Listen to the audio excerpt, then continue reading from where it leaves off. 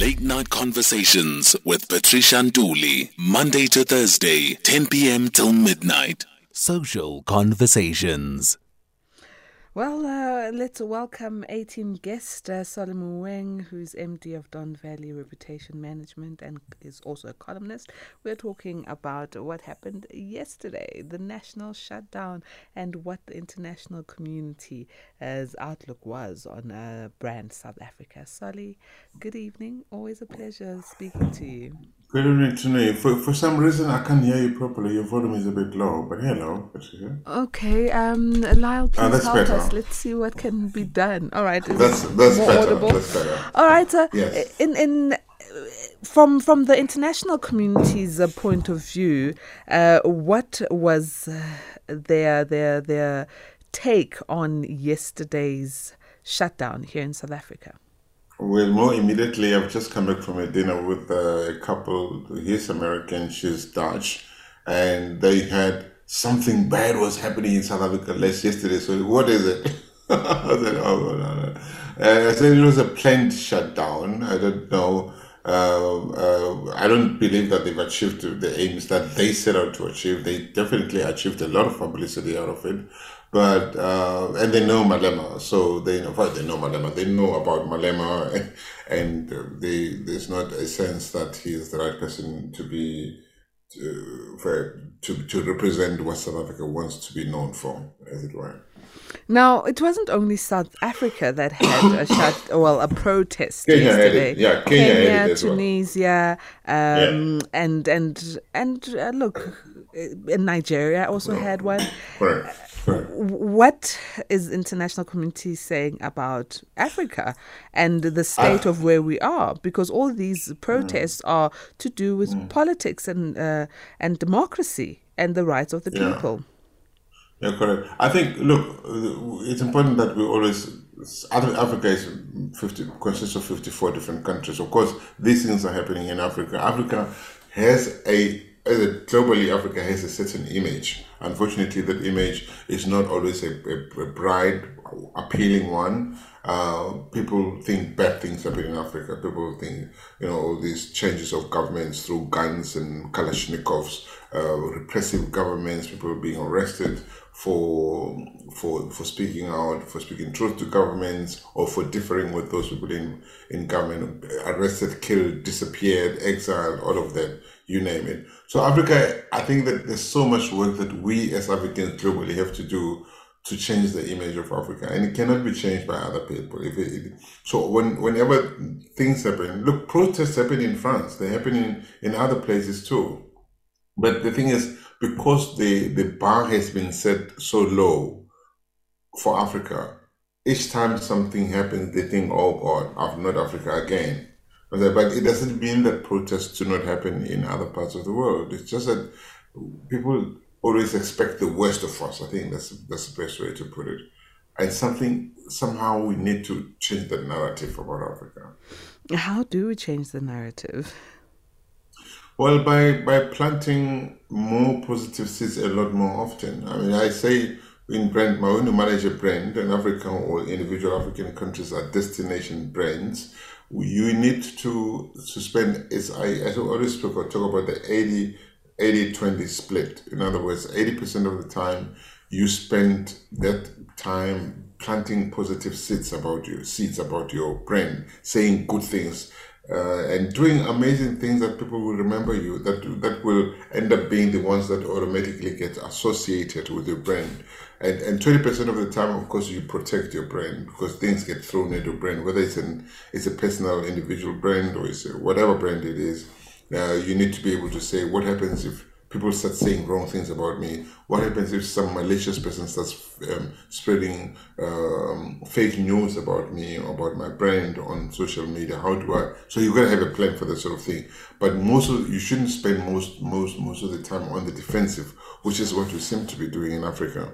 Which we need to spend more time celebrating the many amazing things about Africa, because they are there. But we have to take control of the narrative and put out there a positive narrative about Africa. And for some reason, we're not managing to do that. So we need our PR as a continent, as a country, to be taken seriously, basically. No, PR communicates what's on the ground. You know what I'm saying? So we need to act in ways. We need to conduct it. We need to run our affairs in good ways, so that when we add PR to it, PR should be to communicate good things. It shouldn't be about spin. You know what I'm saying? When the reality on the ground is too negative, and you start putting fancy messages out there, it's spin. So this thing about PRing, Africa doesn't need to be PR. What it needs is for Africans, especially those within power, whether in the business or in the public sector, to start running African affairs in a more ethical way. And that is what is lacking. And the rest will follow suit. Now, with the politics and where we currently are, Solly, and especially here in South Africa, because 2024 we're expecting to go to the polls. Is the international community looking on South Africa and thinking, well, with what is happening, South Africa is going to make it? Or are they thinking, ooh, let's anticipate more trouble from South Africa?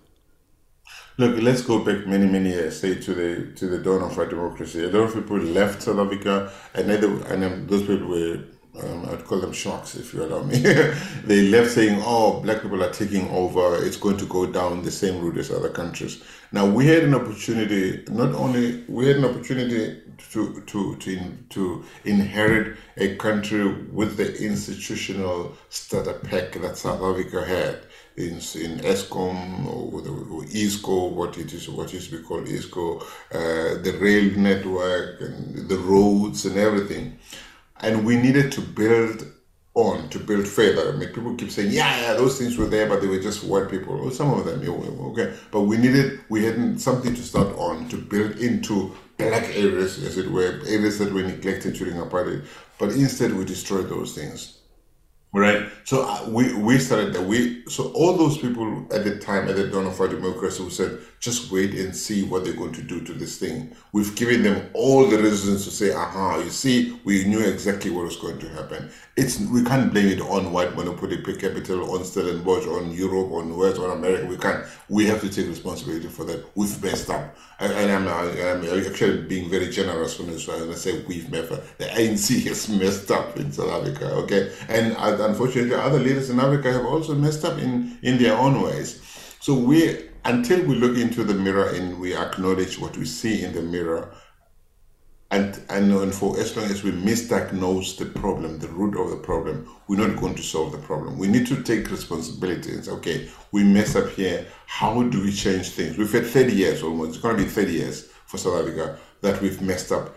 A country that had so much potential. How do we say there's something that we need to do differently? There are more checks and balances that we probably thought would be strong enough, but they were not strong enough. What do we do differently? It's not next year in South Africa. It shouldn't be about replacing Solly with Patricia or Patricia with Solly. It should be about what are the systemic changes that we do to give South Africa a chance to stand up again and be proud amongst its peers in Africa, in the developing world, in the rest of the world. And we're not having those conversations. Back to this protest or the national shutdown, it was somewhat peaceful, more than what was being anticipated. And also, I mean, there was some positive results we saw from it. The fact that there was no load shedding, so we had power throughout the weekend. Was it because of the protests? Well, we don't know. We can correlate the two, Solly. As South Africans, we live in hope, as you said. At least we had power. That's what we say.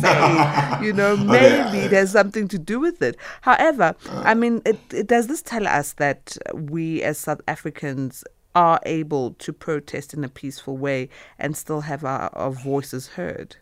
When the police are out there, yes. Look, come on, let's not fool ourselves here.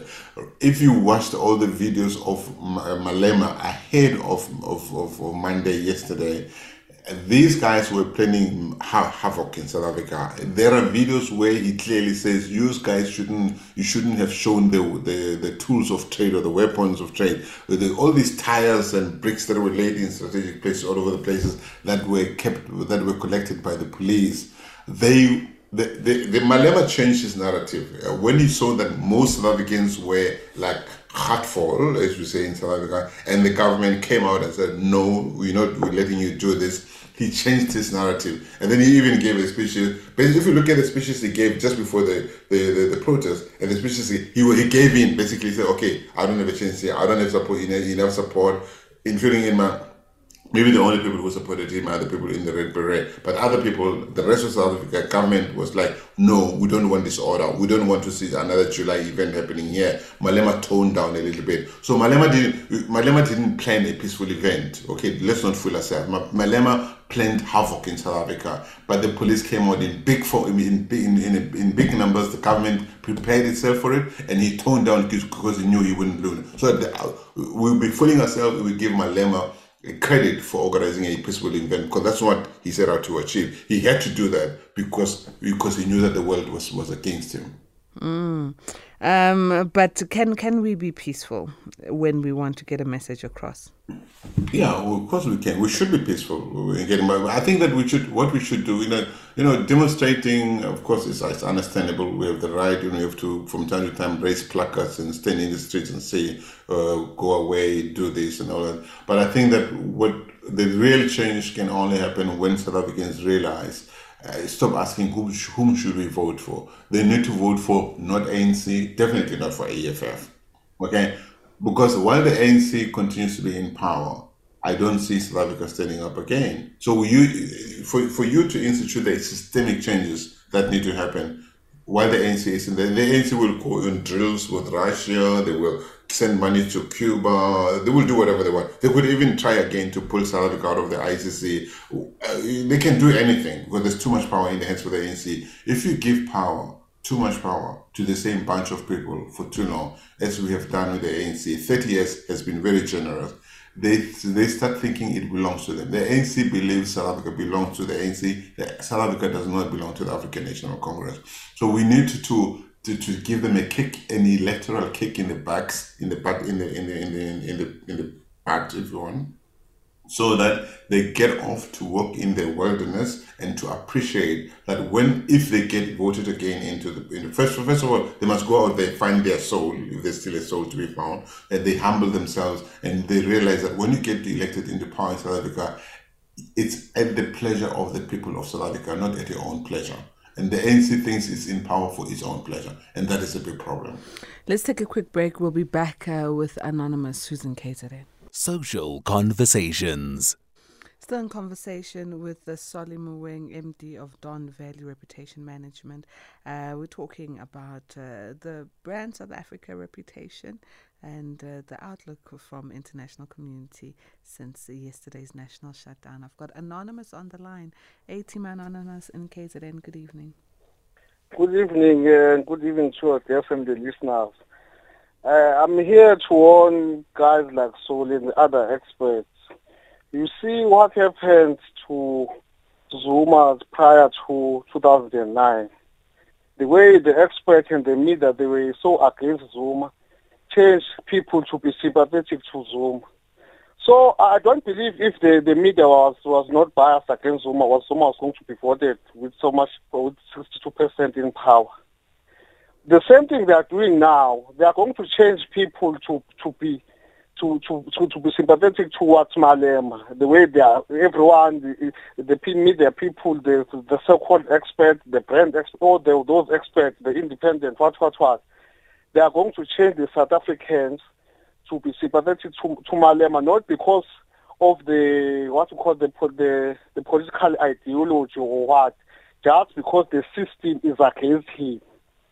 You understand what I'm saying? So I'm warning, because I've seen people now, other people, they were so against Malema, they are toning down, they are being changed by the media and the experts. Thank you. So are you saying that South Africans are those who go for the underdog, or No, they are not going for... look at politicians out of pity? Because that's what it sounds like you're saying. No, you see, once there's a certain narrative that is being driven, that you hear when you open the newspaper, they tend to rebel against that narrative. So South Africans will rebel. You're saying South Africans will rebel against anything that is being reported? No, not being reported. Like it seems as if there's a certain agenda by the middle class and the ruling classes. I've seen people changing because of that in South Africa. Because I've noticed that before 2009, in 2005, everyone they were not pro. 2005 they were not pro Zuma, but towards 2007, 8, everything changed. The scale changed to be pro Zuma. So I'm seeing the same thing now with this narrative that is being pushed, and the agenda is going to work in favor of Malema. Watch the space. Thank you, Anonymous in KZN. Solly, please do come in here. It seems like Anonymous is saying South Africans are just emotional and we are going to just sway for the underdog.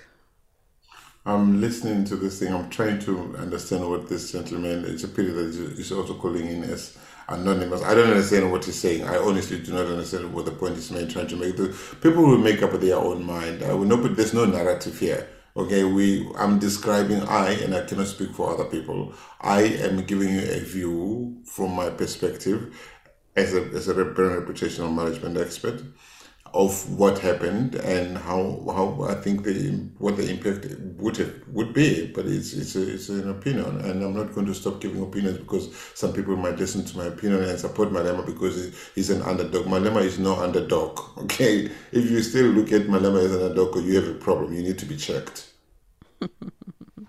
All right. So Solly, let me hear from you. Maybe just things that you think should be done right now by South Africans themselves to up our global view from, a reputation management point. Look, the thing is, the people who run our affairs, who loaded over South African affairs, will continue doing what they do. I mean, yesterday's events, the irony of them is that suddenly South Africans had to choose between government, which is run by the African National Congress, which is responsible for all the troubles that we are in, and Malema, who's an anarchist, because that's what he is. Okay? And so suddenly we had to choose between the least of the devils. And of course, yesterday, the least of the devils was government, which is what we know it to be, which is run by the Lithuanian House. So it's a set state of affairs for South Africans. It's almost like having to choose between load shedding level 6 and 5, or load 6 and 7. So 6 is better than 7, or 7. And we shouldn't be here as South Africans. We need to say, how do we change things in a way that will make sure that the changes are sustainable. And the things, if you look at the South African opposition classes, there are too many egos there. Everybody thinks they will be the president, they'll be the next best thing for South Africa. I've said it before. And I think what they need to do is to say, what is best for South Africa? What the work that needs to be done for South Africa is bigger than any one individual or their ego. It requires South Africans coming together to say, how do we collaborate to take South Africa back and save it and give it a chance to stand up again and be the most amazing country it can be, because I still believe that it has a potential to become that. South Africans have to come to think out of the box about how to save South Africa. But if we're going to keep trying the same methods over and over again, we're going to find ourselves having the same conversations next year. Look at the coalitions in Ekurhuleni, Durban, it's happening in Botswana, Johannesburg. We don't want to find ourselves with people having these political parties having crossed the line and saying to themselves, okay, how much did you get? How much did you get? How much did you get? What position do you want? What portfolio? It's all about them. Suddenly, the voters get forgotten until the next elections. So we need to say what kind of pact must be put together so that these guys, when they go through the elections next year, they don't cross to the other side and end up with one guy, one party, one in-person parties being given cars or checks or money in brown envelopes so that they can sway votes to favor the status quo that we're trying to sort out today. Something has to happen in terms of a pact that nobody can go against. And that pact must be about for South Africa. What are we going to promise, especially to that increasing number of South Africans who've given up on voting? What do we say to them to come back and support and vote again? And what do we say to the political parties who want to share in South Africa so that they put into their campaign something that stands for South Africans? I don't know. There's going to be some kind of pact. Otherwise, we're going to find ourselves having the same conversations again. The only way in South Africa can be changed democratically is through elections. I don't see any other way. So here's a message from Maswabi. I'll just read part of it. It says, Pat, your guest is always on point. I just wish all these illiterate politicians can hear him. Voice note now. Hello, Patricia. Good evening.